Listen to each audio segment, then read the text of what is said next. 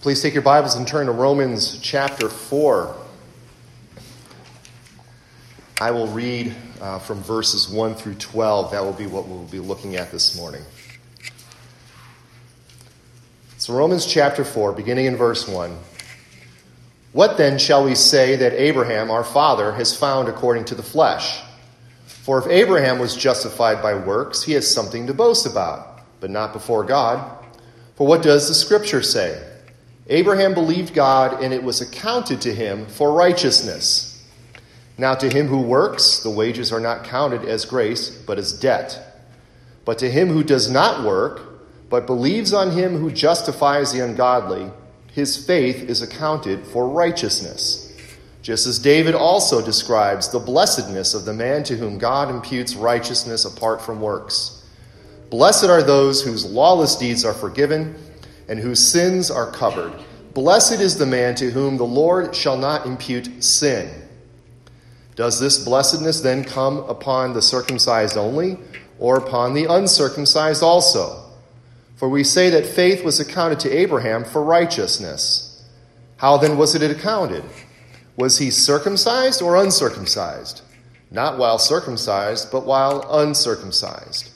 And he received the sign of circumcision, a seal of the righteousness of the faith which he had while still uncircumcised, that he might be the father of all those who believe, though they are uncircumcised, that righteousness might be imputed to them also, and the father of circumcision to those who not only are of the circumcision, but who also walk in the steps of the faith which our father Abraham had while still uncircumcised. So last week, if you recall, we were looking at Romans chapter 3, the last few verses of that chapter from 27 down to 31. And in that section there, we saw Paul gives us, I guess, like a thesis statement or a purpose statement or sort of just like a summary statement of how one is made right with God when he says in verse 28, therefore we conclude. There, that word conclude kind of suggests that he is concluding an argument. Therefore, we conclude that a man or a person is justified by faith apart from the deeds of the law. Now, that's a pretty clear statement, right? I mean, it leaves no wiggle room. You are either you're justified by faith, not by works of the law, apart from works or deeds of the law. And this is the heart of the issue, right? It's faith versus works. It's grace versus law. And the question is, how is one made right with God? How is a person saved? And Paul here is putting forth what has always been understood as the classic or the historic or the reformed understanding of salvation by grace through faith in Christ. Now, while that much seems pretty clear, given what the Bible, which is the infallible, inerrant, and authoritative Word of God, says here and in other places, but what has generated a ton of debate in recent decades going back maybe to the late 60s, early 70s, what has generated a ton of debate is what or to whom is Paul arguing? Okay, there's a lot of debate in Pauline scholarship over the type of Judaism that Paul was arguing against, okay? And now the classic understanding is that, we get from Luther all the way on down, is that the Jewish religion at the time was a legalistic religion. So they thought that you could earn salvation, you can earn righteousness by deeds of the law, by just fulfilling the law, doing the law, you can kind of earn your way to a righteous standing before God. That has been the traditional, classic, historical understanding of the people to whom Paul is arguing here. But, leave it to human beings, right? Right? We're not satisfied with the classic answer. We have to say, well, is that really what's going on here? And there have been some, like I said, in the last, I guess it would be about 40 to 50 years. If you're interested, a couple of names are E.P. Sanders and N.T. Wright and others, who have argued that our traditional understanding of Paul's opponents is wrong. that our understanding of the Jewish religion of that time is incorrect. And much of this line of thinking comes out of a movement which is called the New Perspective on Paul.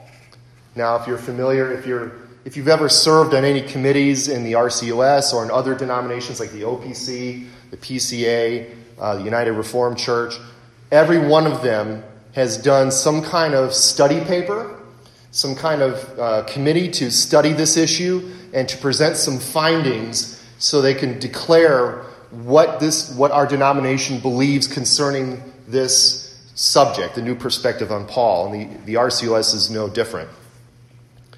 But the New Perspective on Paul, this was a movement that was pushed forward by a man named E.P. Sanders. In his work, it was a book called Paul and Palestinian Judaism. Now, I haven't read it. I don't suggest anybody else needs to read it, but that's just the name of the book where he put forth his ideas. And in that, he argues for a new way of thinking of the following. Whether he argues for a new way of thinking about justification, he argues for a new way of thinking about righteousness, and he argues for a new way of thinking about works of the law. Now, for us, we think of justification as a declaration, right? We believe by faith, and then God declares us righteous, not because we have an inherent righteousness, but because through our faith, we receive the righteousness of Christ. And then, of course, that righteousness we see as a right standing or a moral quality. It's got a moral or ethical dimension to it. And works of the law, of course, is the opposite of faith. It's just you're trying to earn your way by obeying through obedience. You're trying to earn sort of putting God in your debt kind of a thing. That's the idea here. That's our understanding of these terms. Now, according to the New Perspective on Paul, justification is not being declared righteous, but it is a vindication of Israel by God before the Gentile nations. So they are. Now, that word justification does carry this idea of being vindicated, being sort of put into the right. You know, your cause has been upheld by somebody. And that's what they understand here, these scholars in the New Perspective. They understand justification as sort of a national vindication of Israel before God's enemies. As far as righteousness, they do not consider it to be morally or judicially right, but sort of just being in a covenant relationship with God. As long as you're in a covenant relationship with God, you are righteous. And then as works of the law, they're not deeds performed in order to obtain a right standing before God, but these are deeds performed to sort of enter into that covenant relationship. So things like circumcision, things like observing dietary food laws, things that would be considered sort of like national badges of honor for the Jew, okay, or covenant national boundaries that marked off being Jewish from being Gentile. So that's how. So how then does the New Perspective see justification by faith apart from works of the law that we see here in Romans 3:28? Well, I have in your handout. This is a summary statement out of the OPC's study report on justification, in which they looked at the New Perspective of Paul, and this is a summary of what the New Perspective teaches. Okay, this is not a summary of what we believe. It is a summary of what the New Perspective teaches. And the report says, when we summarize Paul's doctrine of justification as it comes from the pen of Wright, that's N.T. Wright, and similarly from Dunn, as another person who subscribes to this view, we must recognize that it rotates upon the axis of ecclesiology. Let me explain that statement. What he's saying there is that the idea of justification from the New Perspective is not about salvation. Okay, it is about belonging to a group, a community. That's what he means by ecclesiology. So the ecclesiology is the study of the church. So it's belonging to the covenant people. That's what they're saying. It's more about inclusion in the Jewish people or inclusion in the church, not about my personal relationship between me and God. Okay? Going on, he says, justification is the declaration of who belongs to the covenant people of God in the present. Those who are righteous or members of the covenant, who are marked out by faith, not works of the law like circumcision, food laws, and Sabbath, those badges of Jewish honor. It is also the anticipation in the present of what will happen in the future at the final day.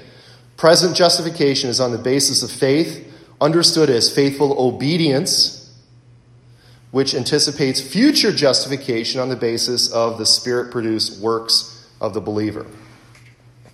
That's a lot of words there, but what you have here, this is a very subtle, yet very deadly change in what we believe to be true, in what we believe to be the Reformed view of justification, because it's removing this idea of a relationship between the believer and God and how that standing is marked out by our faith, how we are justified by our faith, and is more talking about being included in a community. And then they also talk about future and then or present and then future justification, which is something we also don't believe. We believe justification is something that is declared now. You are justified by faith or by grace through faith. You are justified. There is no future justification awaiting the believer that is based on being faithful to the covenant law. Now, bear with me. There's a method to my madness why I'm talking about this here, okay? Because we're going to talk about justification and how it's just demonstrated in the life of Abraham. But I'm showing you here are some misunderstandings of who Paul was talking about and some misunderstandings of the doctrine of justification. So we can, the idea is that if you can understand what if you know what the true is, then you could spot the false. That's the idea here, okay? Another misunderstanding regarding faith and grace and works and law come from the camp of dispensationalism. Now, if you were here for last Sunday night when we talked about the introduction to Revelation, we talked a little bit about dispensationalism, and really all we talked about in that was how it has a view of how to understand, how to interpret that book. The dispensationalist has an understanding, they have a way to interpret the book of Revelation that we do not agree with. But they also have a weird way of understanding the Jewish faith or Judaism as well. Dispensationalism, basically, it comes in many shapes and forms, okay? If you were to say, what does a dispensationalist believe, you would not be able to come up with a description that would fit every single dispensationalist. In fact, trying to define dispensationalism is like trying to nail Jell-O to the wall. It just doesn't quite stick because there are many flavors, many shapes and sizes. But there is one thing, there's really like two or three things, but one major thing that all dispensationalists believe, and that is a sharp distinction between Israel and the church. Okay, they believe that Israel is not the church and the church is not Israel. Now, to contrast that, what the Reformed Church believes, what we believe, is that the church is sort of an expansion of Israel. Okay, Israel's the old covenant people of God, and as the Messiah comes, as Jesus comes, that old covenant is expanded. It is replaced, in a sense, by the new covenant, which expands the people of God to every tribe, tongue, and nation. So the covenant people of God are not reduced to a national group of people, but it is a people of faith who believe in Jesus as the Messiah, and all the people of every tribe, tongue, and nation are the covenant people. So the church, I like to call it not a replacement, but it expands Israel. Okay, the church is an expansion of the people of God. But the dispensationalists will believe in a sharp distinction between Israel and the church. Now, again, how sharp this distinction is made depends on the individual dispensationalist, but some of the more radical views of dispensational will see Israel as earthly, as political, and as legalistic. So there's that sense of the legalism of Judaism there. Whereas the church is heavenly, the church is spiritual, and the church is gracious. Now, these same radical dispensationalists will see, some of them will actually see two distinct plans of redemption. A plan for the Jews, or the plan for Israel, and a plan for the church, which is why when if you read through their works and you talk about people who believe in the rapture and the tribulation, the rapture is like the taking out of the church so that God can then finish his plan with Israel. So the church is they call the church sort of like a parenthesis or a pause in the program that God has with Israel. And then the church is taken out, and then God sort of resumes his plan with Israel. So they'll see two distinct plans of redemption. Now, the question becomes, do some of these dispensations actually see two ways of salvation? One way for the Jew through works, through observing the Mosaic law, and one way through faith and grace, like in the church. Probably not. But when you make such a radical distinction between Israel and the church, then you're almost kind of led down this path. I think you're almost kind of led, if you're going to say, well, God has a program for Israel, God has a program for the church, then you kind of almost want to say, well, maybe there are two ways of salvation, one for Israel, one for the church. Okay? Now, what does any of this have to do with Romans 4? Okay. What is the cash value for this? Well, the argument Paul is making at the end of Romans 3 is going to be demonstrated here in Romans chapter 4. Paul argued that we are justified by faith apart from works of the law. And now he's going to show how that is going to be carried out in the life of Abraham. Paul argued that there is one God who will justify, this is from Romans 3:29, or Romans 3:30. There is one God who will justify the circumcised by faith and the uncircumcised through faith. And now he's going to show us here how Abraham is also the father of all who believe. So instead of this idea of a plan for Israel, a plan for the church, God is a God of the Jews and the Gentiles. And he's going to show that justification through faith is for the circumcised, the Jew, and for the uncircumcised, the Gentile. It is the same plan of salvation. Okay, that's the point I was trying to make with that kind of long-winded introduction there. It's the same plan of salvation. And it is also not this idea of covenant belonging to a people. It is a right relationship between God and the believer by being justified by grace through faith. So Paul is going to break this passage down. I see this passage broken down into three parts here. Romans 4, 1 through 5. Paul is going to show that Abraham is justified by faith just like we are. And then in verses 6 through 8, he's going to show how King David confirms this fact that we are justified by faith. And then in verses 9 through 12, he's going to show us that circumcision has absolutely nothing to do with justification. Okay, so those are the three sections here. So the first thing Paul wants to do is to show us the universal truth, okay, that all people are justified by faith apart from works of the law. Again, an expansion of the argument he made at the end of chapter 3. And the way he does this, he goes all the way back. He goes back, all the way back to Abraham. Okay? He goes back to our forefather Abraham. In Romans 4:1, he says, "What then shall we say that Abraham, our father," and really that should be forefather, "our father has found according to the flesh." Now, I love the way that Paul mentions this here. The way he talks about it, it's almost like he's Perry Mason, okay? He's almost like he's Perry Mason in the courtroom, and he's like, okay, let's look at the evidence, okay? My argument, my thesis is that we are all justified by faith apart from the works of the law. Let's look at our evidence. And our first exhibit, Exhibit A, is our forefather Abraham. That's kind of what he's doing here. Now, a couple of comments on this verse here. Like I said, that word father is probably better translated forefather or ancestor. And the phrase there, according to the flesh.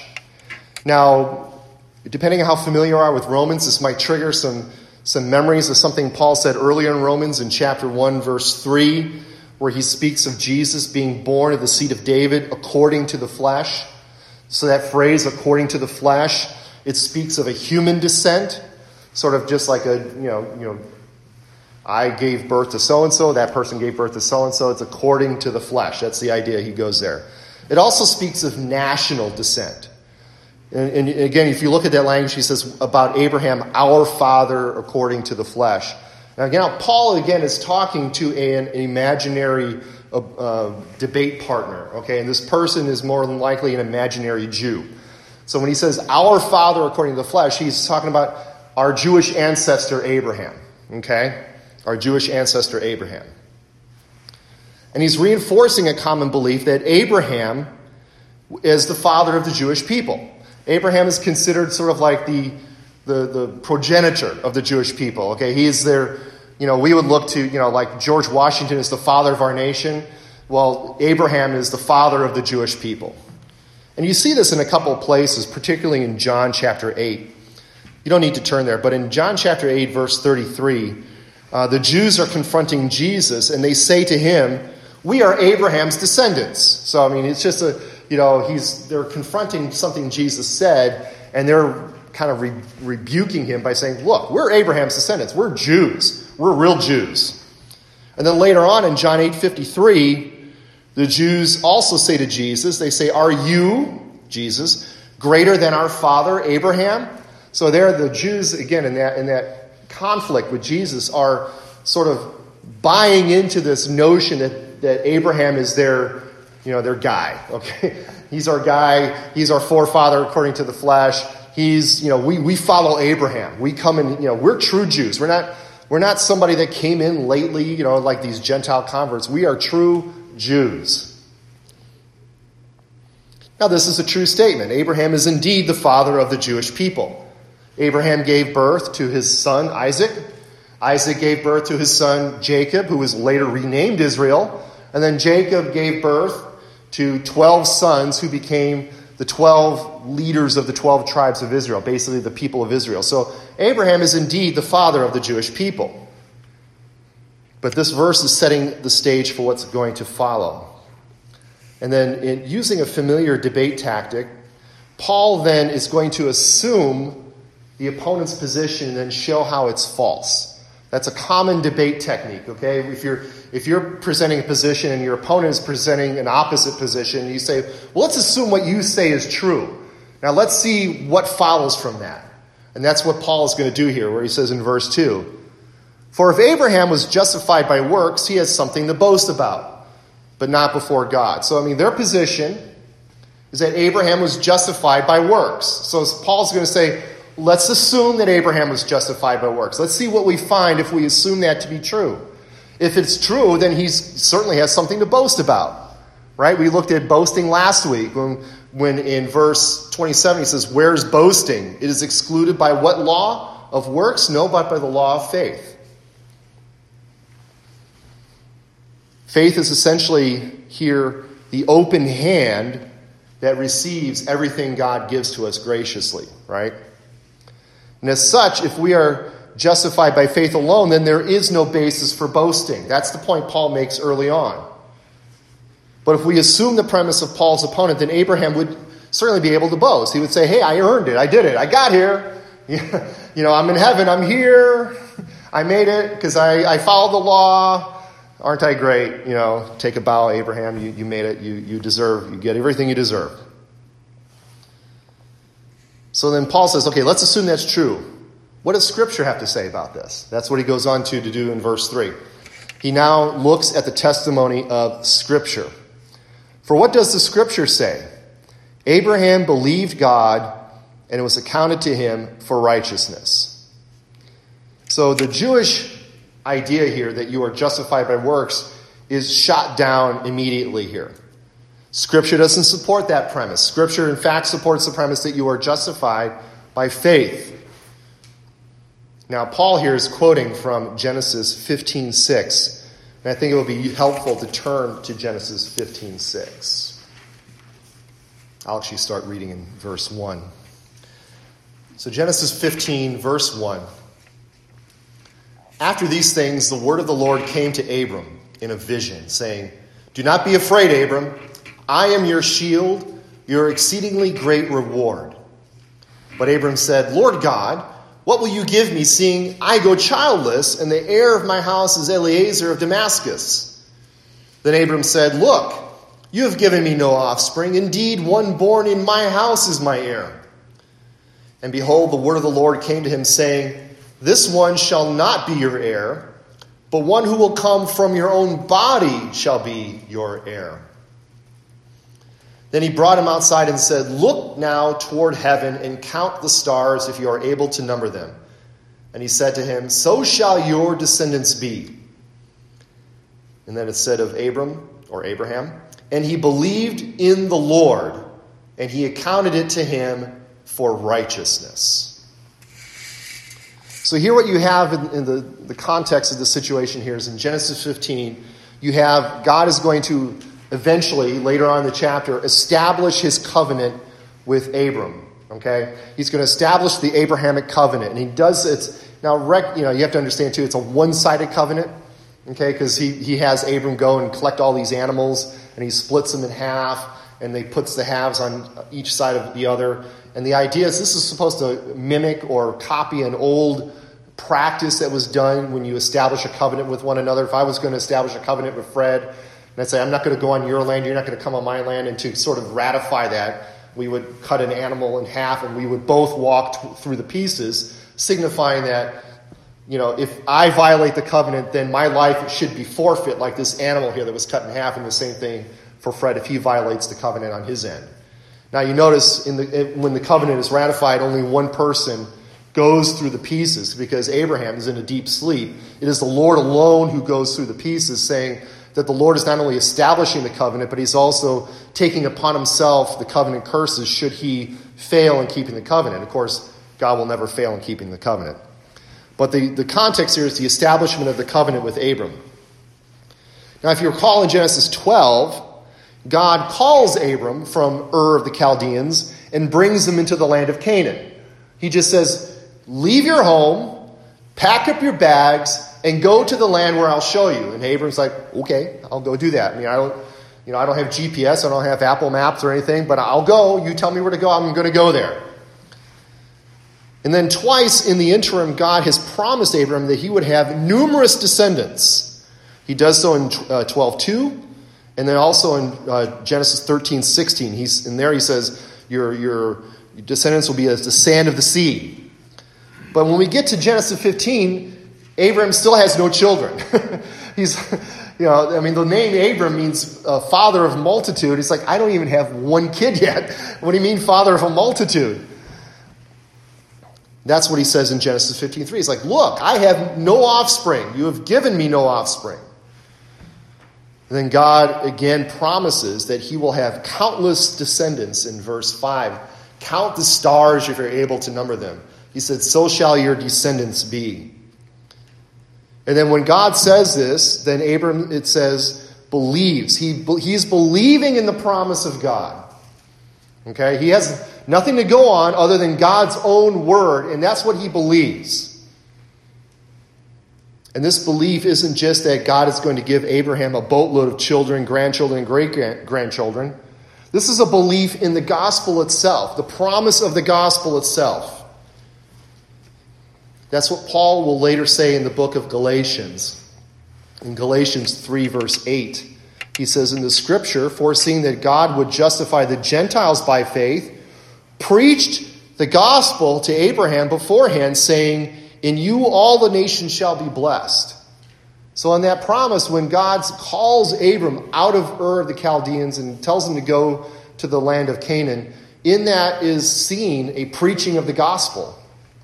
A preaching of the gospel. And then later on in Galatians 3:16, it says, now to Abraham and his seed were the promises made. He does not say, and to seeds as of many, but as of one, and to your seed who is Christ. So in other words, when God makes a promise to Abraham, now I'm not saying that Abraham knew all of the particulars of this, but what he knew is that God was going to do something.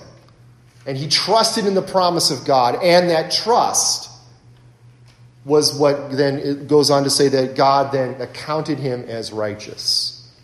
It was this act of faith where Abram steps out in faith and just believes what God is promising him. And it is that act of faith then that moves God, or for God to then account to Abraham, to account it to him as righteousness. Now we can go back to Romans 4. Now, Romans 4:3 here, where Paul cites that verse. Okay, it's taken out of the Septuagint. And does anybody here know what the Septuagint is? All right, the Septuagint is the Greek translation of the Old Testament. It's called the Septuagint because it's believed that 70 Jewish scholars who were well-versed in Greek wrote the Septuagint. That's just, the word just means 70. But it's believed, but basically it's the Jewish it's a Greek translation of the Old Testament. And it's Really, it's what Paul often cites from. He cites from the Septuagint. Jesus often cites Scripture when he's citing Old Testament Scripture out of the Septuagint. So sometimes when you see Old Testament citations in the New Testament, and then if you were to compare it to its Old Testament equivalent, you might see the words a little different from time to time. That's the reason why. It's because they're citing from the Septuagint, the Greek translation, whereas our English Old Testaments are translated directly from the Hebrew Bible. Okay? Just a little lesson there in the Septuagint. But it's the exact same wording because he's citing from the Septuagint here.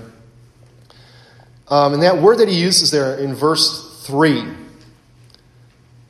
which is translated as accounted, is the Greek word logizomai. Now, this is a very important word in relation to how we understand justification.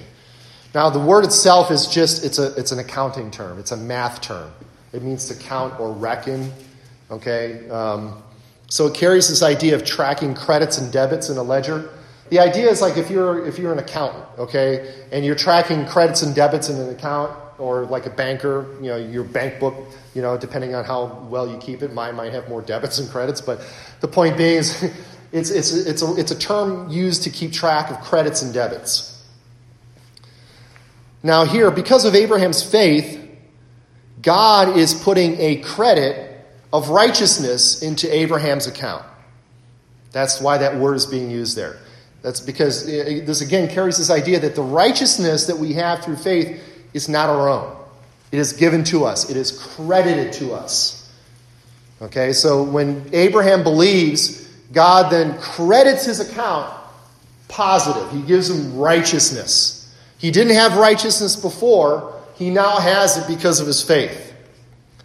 And this is where we get the idea of imputation. In fact, you might have, I know mine does, if you're using the New King James, in verse 3 where it says accounted, I have a footnote. You might have the same footnote there, and depending on how big your footnotes are, if you can see them or not, you can look at the bottom there, and it says, where verse 3 says accounted, it also says imputed, credited, reckoned, or counted. Okay, so again, you're getting these ideas of accounting language. This is an accounting exercise here. Again, Abraham had zero righteousness before. He believes and trusts in the promises of God, and then God says, righteous. I'm going to put a big credit into your bank account. You're now rich in righteousness because I've given it to you. So this is a very important word that Paul uses as he speaks about justification. We're going to see it occur a few times here in our passage. So then when he gets to verse 4 and 5, we see now how the life of Abraham supports Paul's overall claim from the end of chapter 3. In verses 4 and 5, Paul writes, now to him who works, the wages are not counted as grace, but as debt. But to him who does not work, but believes on him who justifies the ungodly, his faith is accounted, there's that word again, logizomai, accounted for righteousness. So in verse 4, Paul is saying that the one who works for righteousness, his wages would be what he receives, are not out of grace, but debt. I mean, I'm not telling you anything new, right? Okay, now I know many of you are farmers, but if you've worked in a field, like if you work where you get a salary or some kind of hourly pay, girls, you would know this, you worked at Brown's, okay, and you paid them. So if they worked 30 hours in a week, you would owe them. You would be in debt to them to pay them whatever it was you agreed to pay them for that 30 hours that week. So their wages would be counted as a debt. That's what Paul's saying. It's like, so if Abraham worked for righteousness, and if he was able to earn a righteousness, then God would be in his debt. God would have to then owe him righteousness because of what Abraham had done. Now the problem, of course, is that God is in debt to no one, right? God owes no one anything. God is in debt to no one. There is no amount of labor in righteousness you can do that would somehow make God obligated to reward you. That's the whole point of what Paul says in Romans 3, 9 through 20. No one is righteous, no, not one. No one seeks after God. They have all gone astray. The poison of asps is under your lips. Your feet are swift to shed blood. All those things. No one can earn this. But in general, the principle is true. If it could be earned, then it would be a debt. Then God would be obligated to give it to you if it could be earned. And then in verse 5, when you realize you can't earn salvation, you can't work for righteousness, and instead you have to believe on him who justifies the ungodly, then that faith is credited to you. It is accounted to you. It is imputed to you. It is reckoned unto you as righteousness. Again, going back to the accounting realm of wages and debt, think about what Paul will later say in Romans 6:23, where he says, the wages of sin is what? Death. But the gift of God is eternal life in Christ Jesus our Lord. If you want to earn something, the only thing you're going to earn is death. Sorry to say that. I know it's kind of a downer, but when we're talking in the realm of spiritual things, the only thing you can earn by working and laboring is death. Because that's what the wages of sin are. So now moving on to verses 6 through 8, Paul goes to David to further demonstrate his point, namely that one is justified by faith apart from works of the law. Now Paul here is quoting from another Old Testament passage. This time it's Psalm 32, verses 1 through 2. So Paul writes, blessed, well, not Paul, this is David, but Paul quotes from Psalm 32, 1 and 2. He says, blessed are those whose lawless deeds are forgiven and whose sins are covered. Blessed is the man or the person to whom the Lord shall not impute sin. Again, there's that word. Logizomai, shall not account, shall not reckon. Abraham, it is said to have believed, and it was accounted to him as righteousness. Now here's the flip side. The flip side of accounting of righteousness is the not accounting of your sin. So again, through his faith, Abraham gets a credit to his account of righteousness. The other thing he gets to is that his sin is erased. Everything that was in the debit column is set to 0. And it stays permanently 0 because he has the righteousness of God in his account. His sin is not accounted to him. His sin is not imputed to him. The one who believes in the promises of God in the Old Testament, or on this side of the cross, who believes in the person and work of Jesus Christ, not only has righteousness accounted to them, but they also have their sins not accounted to them. I don't know if it was last week or whatever, we talked about double imputation, where through faith our sin is imputed to Christ and his righteousness is imputed to us. That's what he's talking about here. We get the righteousness and then our sin is no longer counted against us. Then in Psalm 32, David considers this person blessed. The person is blessed who does not have their sins imputed to them. And this is undoubtedly true. What greater blessing is there than knowing that your sins are forgiven? What greater blessing is there than to know that God is not going to hold your sins against you? Is he doing this because he's a nice guy? I mean, is God like, don't worry, I'm not going to count what you... No, that's not what he's doing.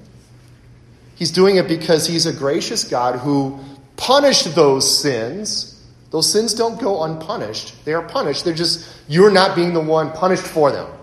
That's the good news. Those sins are being punished on the back of his Son, Jesus Christ.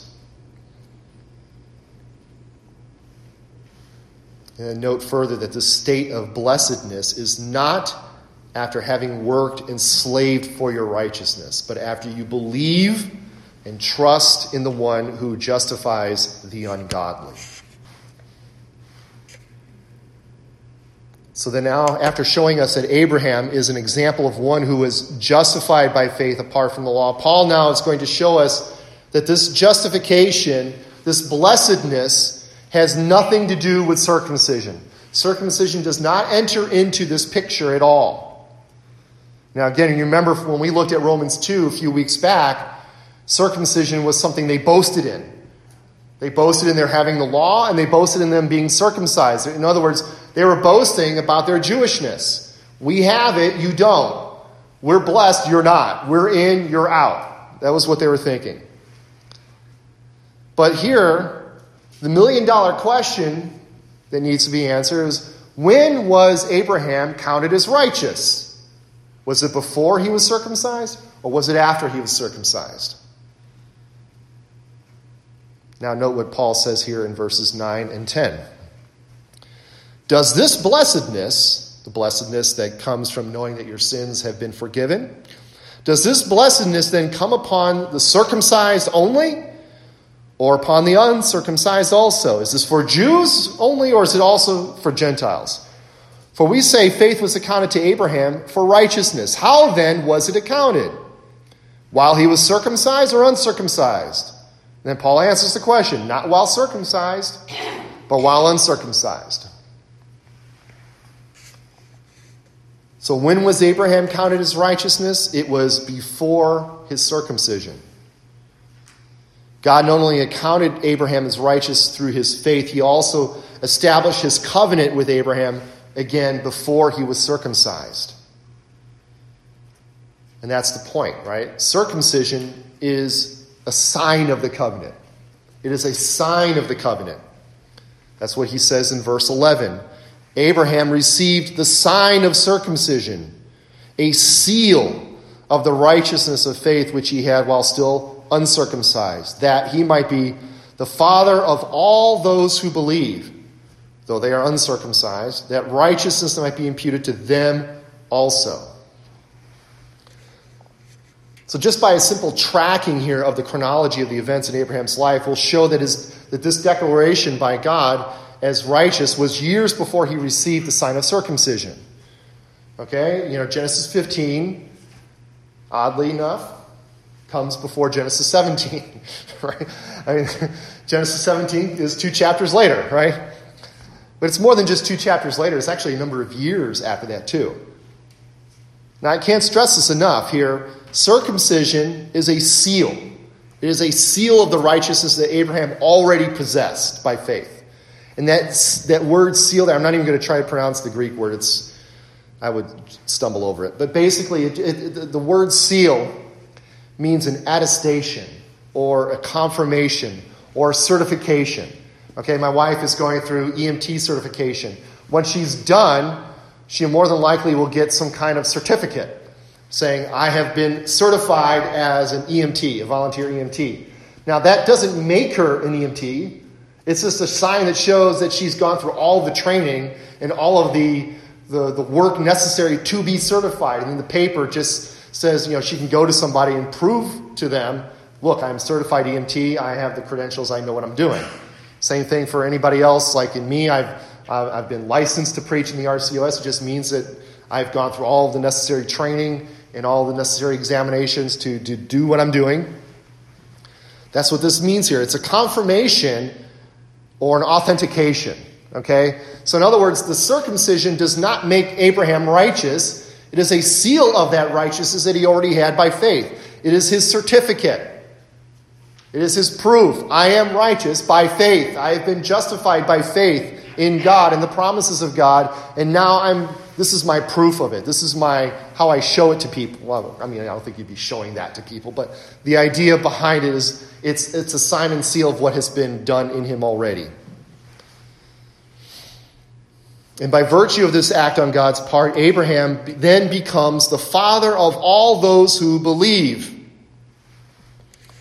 Just like Paul said in Romans 3:29, is God the God of the Jews only, or the God of the Gentiles too? And of course he says, of the Gentiles too. He's the God of the Gentiles too. So Abraham is not just the father of the Jewish people, he is the father of all those who believe. He is the father of all those who believe in the promises of God. He is the father of all those who are justified by grace through faith. He is the father of those who are uncircumcised, so that it's clear that righteousness can be imputed to them also. But he is equally the father of the faithful Jews as well, as we see in verse 12. And he is the father of the circumcision to those who not only are of the circumcision, but who also walk in the steps of the faith which our father Abraham had while still uncircumcised. In other words, he is the father of the faithful Jews. The faithful Jews, the ones who aren't just circumcised and then kind of do whatever they want to do, but the ones who actually believe and by obedience, by thankful obedience to God, show that they are that they are humble and contrite in heart, and that they love the Lord, and that they follow the Lord, and that their obedience is not an attempt to earn salvation, but their obedience is an attempt to show that they have been saved. Not those who are physically circumcised, but those who walk in the steps of faith. This is what Paul had said later, or earlier, I should say, at the end of chapter 2, where he says, "For he is not a Jew who is one outward, nor is circumcision that which is outward in the flesh. But a true Jew is one who is inward, and the circumcision is that of the heart, in the spirit, not in the letter, whose praise is not from men, but of God." So when looking at the life of Abraham, we see rather than an example of someone who obtained righteousness through works of the law, we see one who believed in God and it was accounted to him as righteousness. Abraham is so much more than just the father of the Jewish people. He is an example of a life lived by faith, which is why the author of Hebrews includes a very lengthy portion of his book in chapter 11 in the Hall of Fame, the Faith Hall of Fame. A large part of that is devoted to the life of Abraham, who by faith did this, by faith did that, by faith he did this. Now next week, when we look at Romans 13 through 25, the rest of Romans 4, we're going to see Paul expand his argument on faith versus works to show that not only our justification, but also the very realization of the promises of God are also received by faith. That's what we'll look at next week.